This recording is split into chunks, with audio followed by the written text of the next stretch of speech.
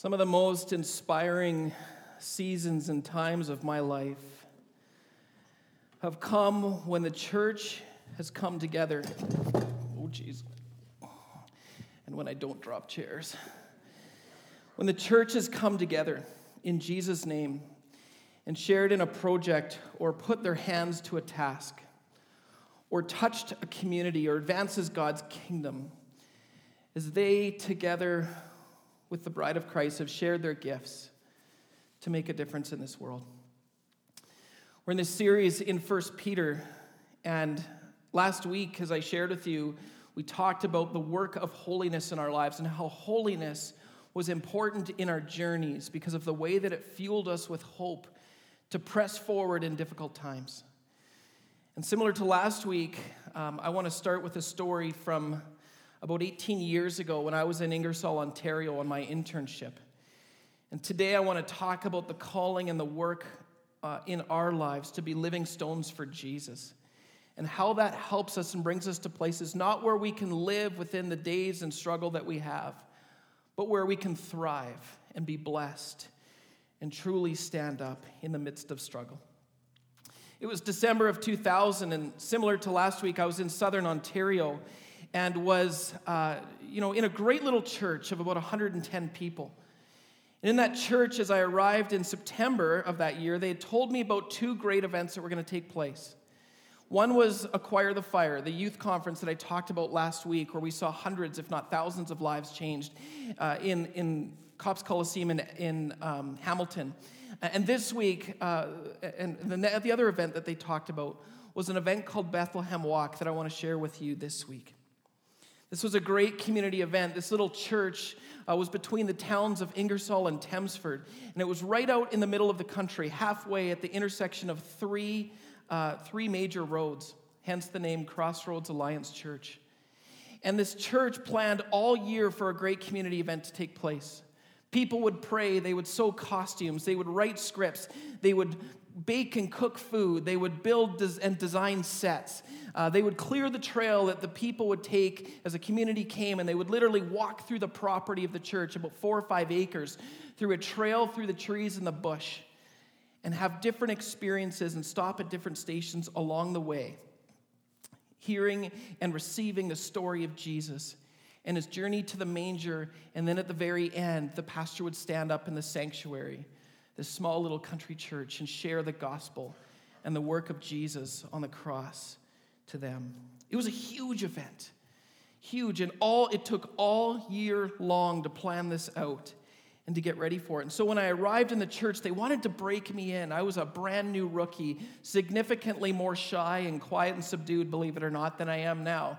And so they wanted to break me in, and they gave me this great post at the first station. I got to be a Roman soldier. And when people came by, I would stop them in their tracks and ask them to pay a fee or a toll, or I would tax them and take a shekel from them, and then they could continue on their way. It sounded like a great plan, so I got this Roman robe and a sword and a shield and all of this fun stuff. And so it was supposed to go like this. It was supposed to be somewhat of a surprise attack. That when the host or the guide would lead these people up the path, I would jump out from behind trees. I would say something in a strong voice like, "Halt, who goes there?" And the people would stop, be surprised, and everything would be fun and light, and we would laugh together, and it should have gone just perfect, right? Well, quick editor's note. As we were out in the countryside, the people that lived to the east of the property, I suppose, they weren't necessarily adverse or against this Bethlehem walk that was taking place, but they were more and more getting a little bit annoyed. The noise of the crowd, the parking on the streets, sometimes people parking in their driveway had caused them to become a little bit grumpy with this great event that was taking place. And to be honest, I don't blame them a little or too much for that. It was just kind of the reality. It was getting a little bit frustrating. And we were concerned as church leadership that we were going to somehow offend these people and that we would have more of a problem on our hands. Okay, fast forward back to Bethlehem Walk, and I was hidden behind a tree, crouched down like this, waiting for the first group to come forward. Unbeknownst to me, Mrs. Grumpy Pants, the neighbor lady, was in the first person in this group stepping towards me. And it would have gone perfectly had it not been for the darkness of night. So I hid behind the tree. I leapt out, and through the air, in the loudest voice I could, I yelled out, "Halt! Who goes there?" And to my horror, Princess Grumposaurus Rex was nose to nose with me as I jumped out. She screamed. And then with arms that kind of went like this, it was like out of a cartoon, she fell back straight on her back and then kind of did, a snow angel in the snow. In my horror, I looked down, not realizing who she was, and I said, "Oh my goodness, ma'am, I'm so sorry," completely out of character. The guide for this group was one of the board of elders in our church, and he smacks his head like this, and he kind of throws his hands up, and in like shock and awe, there is Princess Grumpy on the ground.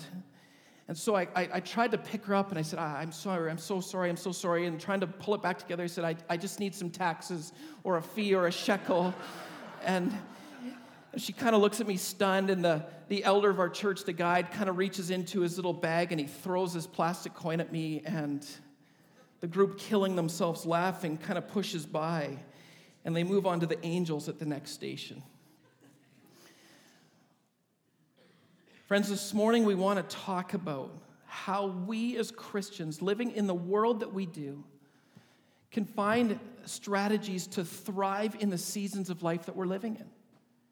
And similar to last week, I'm not going to suggest to us this morning that we know the depth or the measure of suffering and persecution that this early church in Asia Minor knew as Peter is writing this letter. But more and more, as we live in this world that we do, it feels like the walls of our society, the walls of our culture are pressing in. And our desire to live out our faith and our desire to live for Jesus in very outward ways, it feels like that's being suppressed more and more.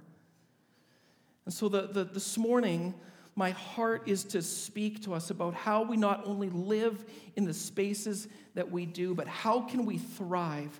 How can we move forward and live in ways that give us different perspective, stronger hope, stronger opportunities to live for Jesus, to have a stronger impact in this world?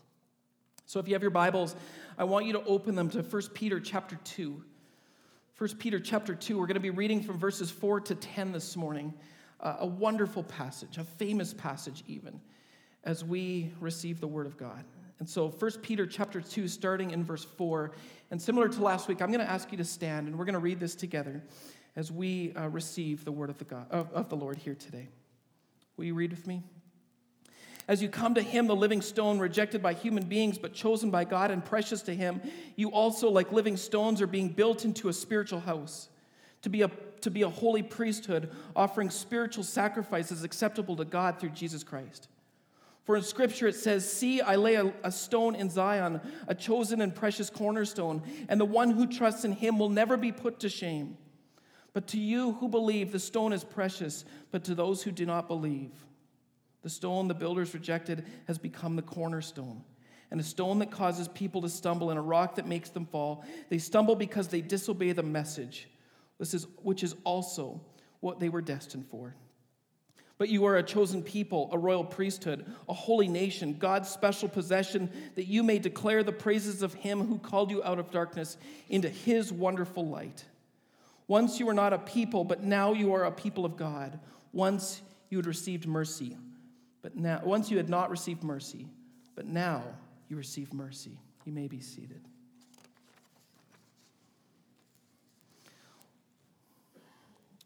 These are people who are really feeling the walls of society press in. They're feeling like foreigners in a familiar land. And Peter reminds them over and over and over that hope isn't lost. That the foundation for discovering hope is not found in the things that we do, rather that the foundation or the things that we set our hands to, rather the foundation of hope always in life is rooted in Jesus. And similar to last week that we talked about, we have our identity in and from what Peter leads us to in Jesus. And when we understand this and embrace that identity and understand that gospel foundation, friends, we will have a foundation not just for living, but for thriving. And so Peter once again starts with this critical foundation, and he says here, starting in verse 4, "As you come to him, the living stone." and he's establishing the importance of relationship with Jesus. He's establishing the importance of a decision we made to consciously come to Jesus and be in relationship with him. He's saying, as you've come, as you've confessed your sin, as you have acknowledged your need for a Savior and Lord, as you've received your Holy Spirit, as you've come, now your identity is in him. It's in Jesus. He's saying that this is who you are. This is your true self. And this is what you are now. You are founded and grounded in Jesus. And he keeps going. As you've come to him, the living stone, rejected by humans, but chosen by God and precious to him. And it's so often, friends, the case, isn't it? More and more and more, we identify with the fact that as our foundation is in Jesus, as we choose to live for him and as we choose to stand for him in the different spaces and places in our culture and society, more and more, much like Peter is saying to the early Christians here, we find ourselves in similar places where as we've chosen to come to Jesus, we are rejected by humans.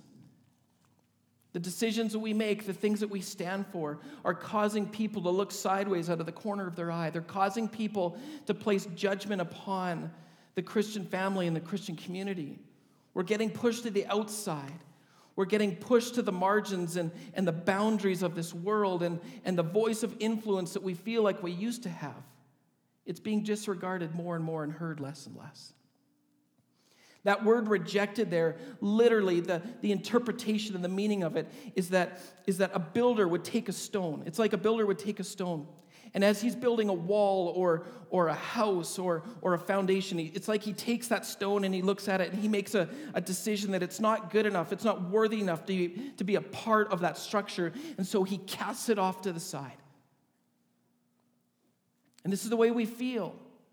We feel that because of the things that we're a part of, and sometimes or oftentimes because of the things that we've done, we're not worthy or qualified to do the work of God or to continue on in the ways that we go. Sometimes it might not be the outside pressures of the world. Sometimes it might be the things that we've done or the things that we've been a part of in our past. Because of our sin, because of our brokenness, because of our historical story, something that we've done has led us to this place where we feel like we've been rejected by the world and also by God. That we're not good enough, that we're unqualified, we're not worthy to come and sit at the feet of Jesus, let alone do the work of Jesus. And this is a space the devil loves to work in and deceive us in. And Peter says, this isn't who you are. This isn't a part of that foundation that I'm trying to bring forward to you. I'm trying to explain to you. This isn't what God has for you. You're not rejected, but you're chosen. Receive that.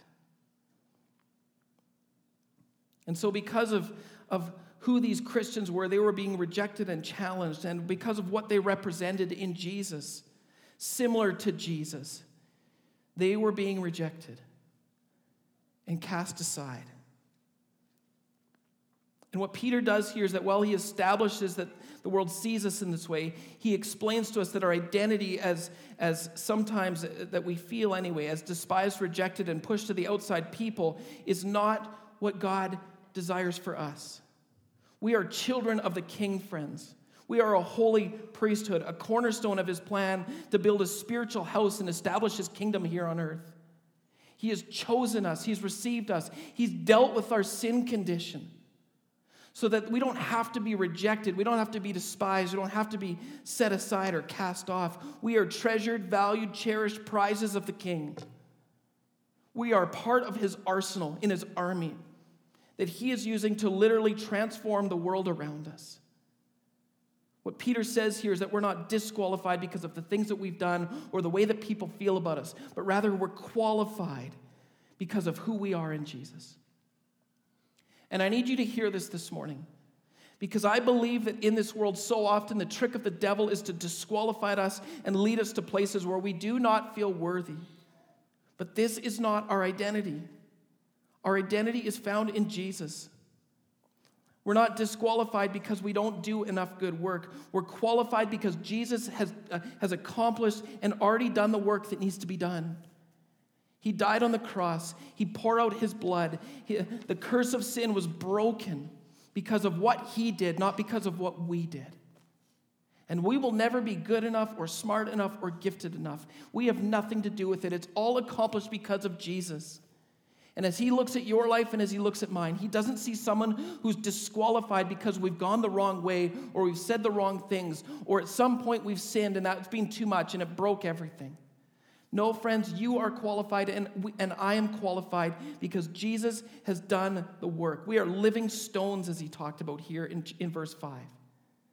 And not only that, we are a priesthood. We have been consecrated and set apart, chosen by the King. There's an inference here, a picture of Leviticus chapter 8, verse 16, where Moses took the anointing oil and he poured it over Aaron's head. That's who you are. That's how God considers you. You have been set apart for good works. You've been set apart for more, and you don't have to struggle in this world and try to figure out your spot. Jesus has appointed you and anointed you to thrive, to do good things, to be set apart. He values you and he cherishes you. And it's often the case that the devil whispers into our ears, or he holds up to the windows of our soul the things that we've done wrong. And Jesus says, it's finished. You are exactly who I want you to be. You are exactly in the spot that I need you. Culture tells us, friends, that the solution to our problems is to fix them. The solution to our shame is to hide it. The solution to our brokenness is to cover it up and to cover up the pieces of our life that aren't good enough. But God says to us that his qualification system is different. Peter is saying to us here that the qualification system is different. He says that his power is made perfect in our weakness, that our true identity is discovered not in our successes but in our failures. And the truth is, friends, that we were created for more. And he keeps going here, and he keeps fleshing this out. He says, see, I lay a stone in Zion, a chosen and precious cornerstone. This is a metaphorical picture of Jesus. And the one who trusts in him will never be put to shame. In our weakness, when we realize that we don't have anything to bring to the table, in our weakness, when we realize that we need a Savior and Lord, it's there that we discover our true identity, and that is Jesus. And as we embrace this, friends, I believe that more and more and more, God will be faithful to show us his true purpose. And that is to build his kingdom, to be his hands and his feet, to be light in darkness. We were made to thrive. And I get it that this world is hard. This morning I picked up my phone as I woke up, and it went off way too early, and I picked it up and I looked at it, and there's scores of stories of how broken our world is. Today should be an extremely discouraging day. But today is a day where we celebrate. Today is a day where we're lifted, where we actually receive the benefit and the lift of the cross of Jesus because our identity is in him. We were meant to thrive. God has so much more. Well, Peter goes on here, and he says in verses 7 and 8 these words. Now to you who believe the stone is precious, let me infer that a bit different. Now to you who believe, this stone is precious. But to those who do not believe, the stone the builders rejected has become the cornerstone, and a stone that causes people to stumble, and a rock that makes them fall. They stumble because they disobey the message, which is also what they were destined for. Peter gives a warning here against rejecting this living stone and the consequences that it can bring. What Peter, again, is leading these early Christians towards is the gospel. And I think we have to ask ourselves the questions, at least I did this last week. Why do we keep coming back to this gospel foundation over and over and over again? Like, I get it already, Peter. In the first 38 verses of this chapter, you've brought it up like 5 or 6 times. Why do we have to keep being reminded of this? And I think the problem that he's articulating here is that so often in life, when we start to experience lift or encouragement or some measure of victory, that we love to kind of take the credit for ourselves. We love the attention. We love people seeing us. We love when we kind of get to take the credit for the good things that are happening. And this is what Peter is trying to speak against. That there is one gift, or there is one stone, but there can be two very different results. And that's determined in how we receive the good news of Jesus. What he's saying here is that there's a constant pull on our hearts throughout all seasons. That when life is going well, when we're experiencing success and victory, when there's high points in life, our hearts love to take the credit for this. And it's a slippery slope. It's one that isn't going to lead us to further victory into that space of thriving, but instead it's one that's actually going to tear us down and take us deeper into the hole. He says that it's going to cause us to stumble. It's a rock that's going to make us fall. And it's a very broken pathway forward. But when we can rest in the dynamic relationship with Jesus, when we intentionally choose to let the light shine on him, when we choose to embrace this identity that we are weak, but he is strong, the greater is he who is in us than he who's in this world. When we can embrace that dynamic relationship, then we will intentionally choose to bring our lives together with Jesus, and we will see and experience the lift of Jesus in very tangible and very practical ways. The reality of this relationship is that when we embrace it, when we intentionally choose to bring our lives together with Jesus, that it will fuel our hope. And it will help us not just to find hope, but to thrive. It will help us to find victory even in the darkest and hardest spaces that we live in. And I believe that at various points in our journey, we're going to have an encounter with this decision over and over and over again. That in the hard seasons of life, maybe we find a pathway, or we find a way that we can step forward in the struggles that we have. And we're going to be confronted with a decision. Are we going to embrace the dynamic relationship that we share with Jesus and embrace the gospel? Or are we going to try to find our own way and figure this out on our own? Peter says here that if you go your own way, there isn't light to be found. There isn't victory. Instead, that decision is going to lead us to broken spaces. Disobedience to embracing our true identity in Jesus, friends, leads us to these broken places, which is not what we're destined for if we receive Jesus. And Satan loves to tempt us with this. As we go through life, as we are confronted with this decision, Satan loves to tell us or help us to believe that there's a book or there's a program or there's something that we can bring to the table that's going to help lift us out of our situations. And yet Peter says the result of this is very broken. But he says if you make the right choice, the dynamic relationship with Jesus is always one that leads us to victory and joy, not sorrow and defeat. This past Wednesday night, I was sitting in the waiting room in the ICU, intensive care unit. I was praying for Tom and for Joel. And I started to reflect and remember the life that Chris shared with us. And I think this is a lady that got it. Chris had struggles in life. There was hard things that she struggled through with her health. I remember sitting here last Sunday, and she was in the back there, walking with a cane. It was hard.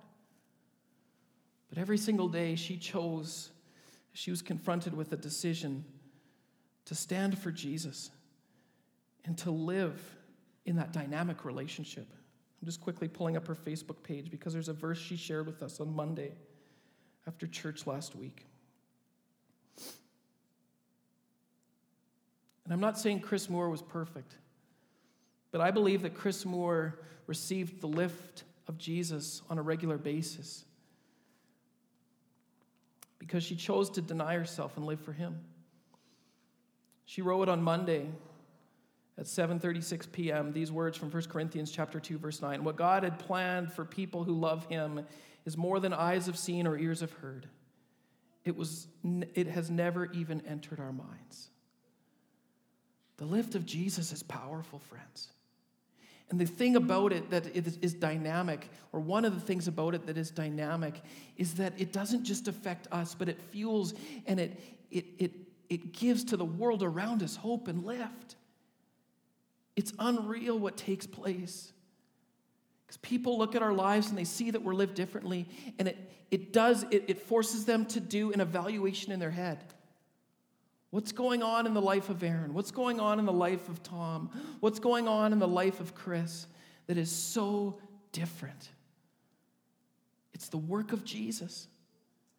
And literally over the course of the last 4 or 5 days, 3, 4 days, whatever it's been, we've seen that hundreds of lives have been touched because Chris Moore made the daily decision to live in that dynamic reality, that dynamic relationship. So why do we keep coming back to this? Why does Peter keep coming back to the gospel? It's because it's of first importance. It's because it affects us so much. It leads us down 2 different paths, our way or his way. And it's something that we need to be regularly reminded of, because in the flesh, Satan will lead us down a space that will lead us to brokenness.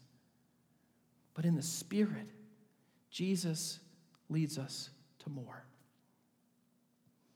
Well, Peter finishes this passage with one of the most, I think, beautiful passages in Scripture and beautiful reminders of this identity. And he says these words to us, starting in verse 9. He says, "But you are a chosen people, a royal priesthood, a holy nation, God's special possession, that you may declare the praises of him who called you out of darkness into his wonderful light. Once you were not a people, but now you are the people of God. Once you had not received mercy, but now you've received mercy." He makes this deliberate transition here back to this identity piece. You are a chosen people. Notice that word there, people. The first part of this passage really speaks more towards the individual believer. Now he's speaking to the bride, to the church. This is a clear calling to us as a collective group here, friends. And it isn't a statement to one person, it's a declaration to a group, to the bride of Christ, who together share in the dynamic relationship that Jesus has for us. Chosen. A priesthood that belongs to the King. A holy nation, God's special possession, called to proclaim the glorious deeds of God. The work of the church is to point people towards Jesus. It's to show people the better way. It's to step into our communities as people who are anointed and appointed, set apart and consecrated to do the works. We are called to do more, to proclaim Jesus in this world. And this is what he's saying here in verse 9, that you may declare the praises of him who called you out of darkness and into wonderful light. We see the world differently, friends, when we embrace our true identity as people who are anointed and appointed to do the work of Jesus here on this earth. And it's dynamic, it's exciting. The miracle of how we find hope in community is that we press forward together and we look to Jesus together. And it's rooted in what God has done for us, and out of that comes a powerful foundation. Each person plays a part. Each person uses their gift. Each person looks around them and links arms with other Christians who are there, and they intentionally live together within the dynamic relationship of Jesus. And it's powerful. It's been unbelievable to me in recent days here at UDAC, how people in fresh ways are discovering their spiritual gifts and how they're finding other people in the room that complement those gifts and how they're working together. It's exciting. It's dynamic and it's powerful. And there's starting to be a fresh wind of the Spirit that's being blown through our church as people are linking arms and doing ministry together. This past week, our staff team sat down and we're doing something called a Grip Berkman assessment. And it's really a personality profile thing, but there's a big part of it that is rooted and based in spiritual giftedness. And as we're discovering our gifts in fresh ways and as we're explaining them to each other, we're finding that God has brought together a team whose gifts complement each other well. That when Aaron goes out to do this, probably Scott needs to come aside for some wisdom. That when Justine goes out and does pastoral ministry in this space, that Amethyst can come alongside and serve and pray. These gifts work together, and it's not just on our staff team, it's in our church. In recent days, people have discovered gifts of prophecy. People have discovered gifts of intercession. People are serving, people are praying, and through it all, we're desiring that the kingdom of God would come here on earth as it is in heaven. It's powerful, friends, and it's being noticed. It's taking place, and lives are being touched. 2 weeks ago at our pancake breakfast, we watched as teams of people came together in Jesus' name. For 24 hours before pancakes took place, our young adults prayed through the night. And throughout that week, powerful relationships were formed with people in the community as people in this church, both young and old, came together and ministered in Jesus' name. I sat in the foyer 2 weeks ago,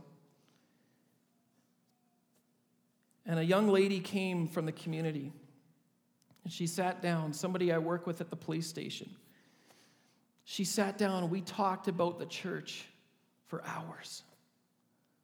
The next day, she came again, and once again, we talked about Christian faith. I went to the police station that afternoon and sat in her office, and once again, we talked about faith. And it's not because I have something good to offer, but together as we served, when Stacy whipped up the gluten-free pancakes so that she could eat that day, when people prayed, when people engaged and sat down, something dynamic takes place in Jesus' name. And it's not about us, friends.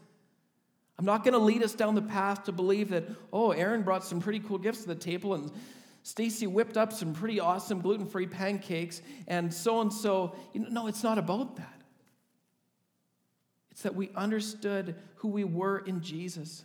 It's that these people, whether it's pancakes or Whoop Up Days barbecue or day camp or the church camp out or Sunday mornings, people are understanding more and more who they are in Jesus. And as we work together as a holy nation, as God's special possession, and we declare Jesus to the world around us, dynamic transformations are taking place. And it's beautiful. This is a call to us as the church to be the bride, to live as believers in community intentionally together. And so how do we do this? How do we press forward in this life that Peter's calling us to so that we thrive in this world and not just kind of struggle and find our way through? Well, let me suggest 4 things. And we're coming to the end of our time, so I'm going to have to go through these quickly. But 4 things that we can do to live and thrive in difficult seasons of life. The first is probably the most important. It's that we need Jesus. And if you're here today and you haven't prayed to receive Jesus as your Lord and Savior, there's going to be an opportunity in a moment to do that. Andrew's coming, one of our elders, and he is here and willing to hear your story and help you understand how you can invite Jesus to be a part of your story. You need to start there, to understand what Jesus has done for you, that he died on the cross for your sins. And there's nothing that you can do to earn his love or his favor. The work's being done. You just need to accept it and receive it. It starts with Jesus. And Andrew would love to talk to you about that. I'll stay up here at the front as well if you want to come and talk. But it's the most important place to start. Receive Jesus. I'd suggest the second thing is that you need to discover your spiritual gifts. And maybe you've never done this before. Maybe you have understanding and perspective, but maybe you've done this before. And if you've never done this, out on the information desk after church are some spiritual gift inventories. And it's not the expert opinion, it's not the be-all and end-all, but it's a starting point. You can do a survey, it'd probably take you 15 to 20 minutes, maybe half an hour. It explains how to do it. You do that spiritual gift inventory, and then you start from there on a journey of discovering how God wired you and how He's going to use you in this world to thrive. The third thing is that you start using those gifts. You start to practice the work of being a chosen person. You start to link arms with others. Somebody said to me this last week, I feel infantile in my gifts. I feel like I've just begun. And I said, oh, amen, I feel exactly the same way. You don't have to be an expert. You just need to try. You need to start somewhere. So whether you have the gift of prayer or the gift of service, maybe you have the gift of encouragement or the gift of helps. Maybe your gift is generosity. I don't know what it is, but start to practice using that gift. Start to try. And if you need an opportunity to do that, come and talk to me after church, and we'll find a spot for you to serve here today. And the last thing is to link arms with other believers and share in ministry. There's great opportunities for this, friends. And maybe it comes in the school where your kids go, or the office that you work. Maybe it's in your community. Maybe it's here on a Sunday morning. I don't know what the case might be. There's lots of opportunities coming forward to link arms with other believers and share in ministry. And understand the importance of this. We glorify God when we do this. We declare the praises of Him who called out of darkness into wonderful light. We point people towards Jesus. We give them opportunities to come and meet and find Jesus. And we do it together. It changes us. It helps us to thrive. It helps us to live as foreigners in a familiar land. When we pray and when we ask God to work in our world, and when we desire to move forward in this, we share in glorifying and declaring Jesus as God's chosen people together. And it's powerful. Light breaks in. Lives are touched. Peace is found. The presence of Jesus is felt. And it has a powerful effect upon the way that we live out our faith in our life each and every single day. After Grumposaurus Rex left the soldiers' stadium, or the soldiers' station, I suppose, where I was standing, my heart was gripped. I just felt so bad. Oh, I've wrecked the whole thing this year. So very quickly, not surprisingly, after, I scared this lady to fall to the ground and make snow angels, another elder from the church came over and he said, oh, hey, Aaron, why don't you take a break and go get something to drink and we'll find someone to take your place. And I was gripped, friends. It's like, oh, I got to find this lady and apologize to her. So I walked through the 4 or 5 acres of Crossroads Alliance Church property, and finally I kind of burst in the back doors of the church, of the sanctuary, and there I saw her across the room.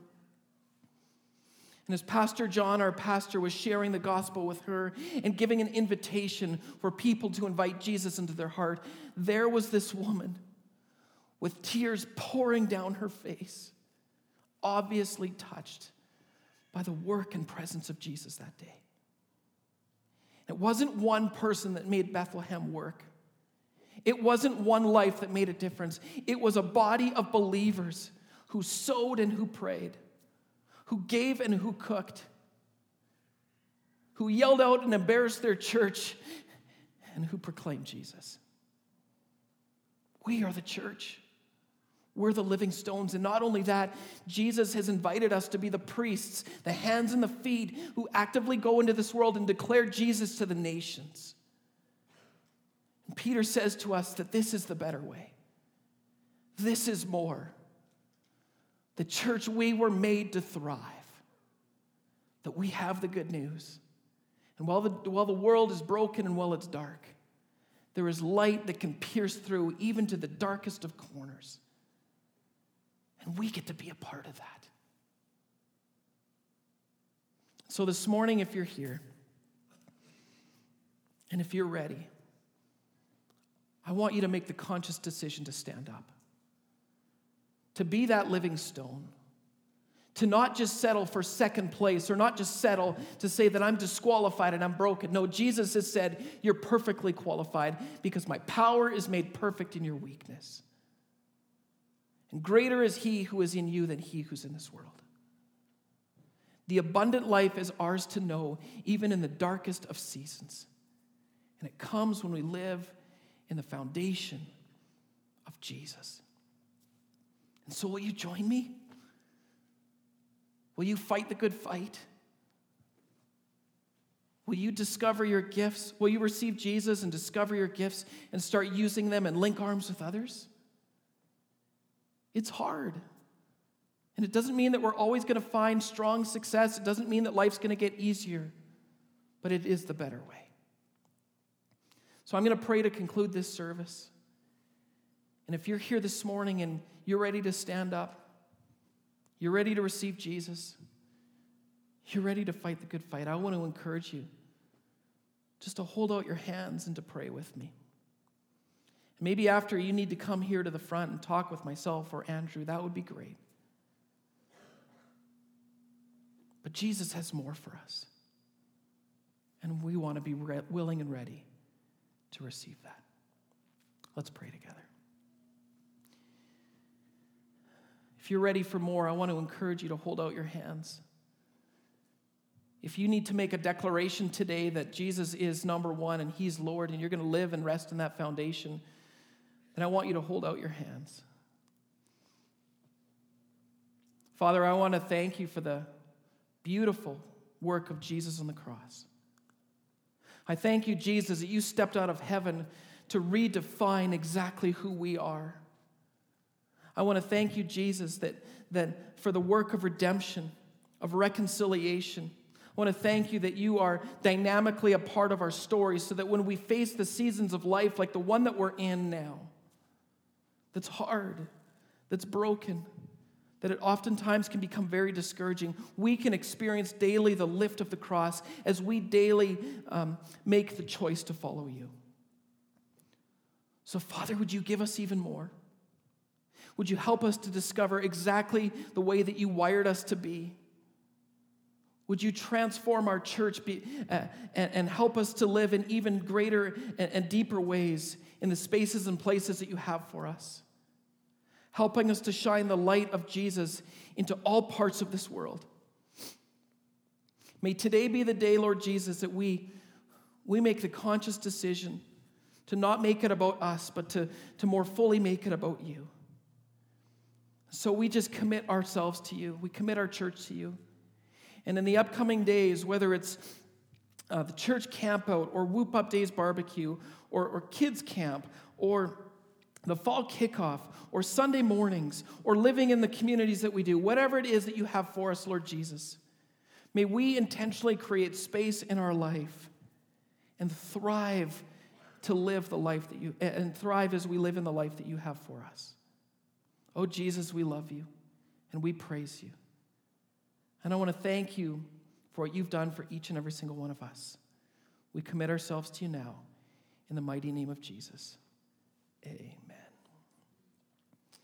As you go, I want to encourage you still to be mindful and prayerful for the Moore family this week.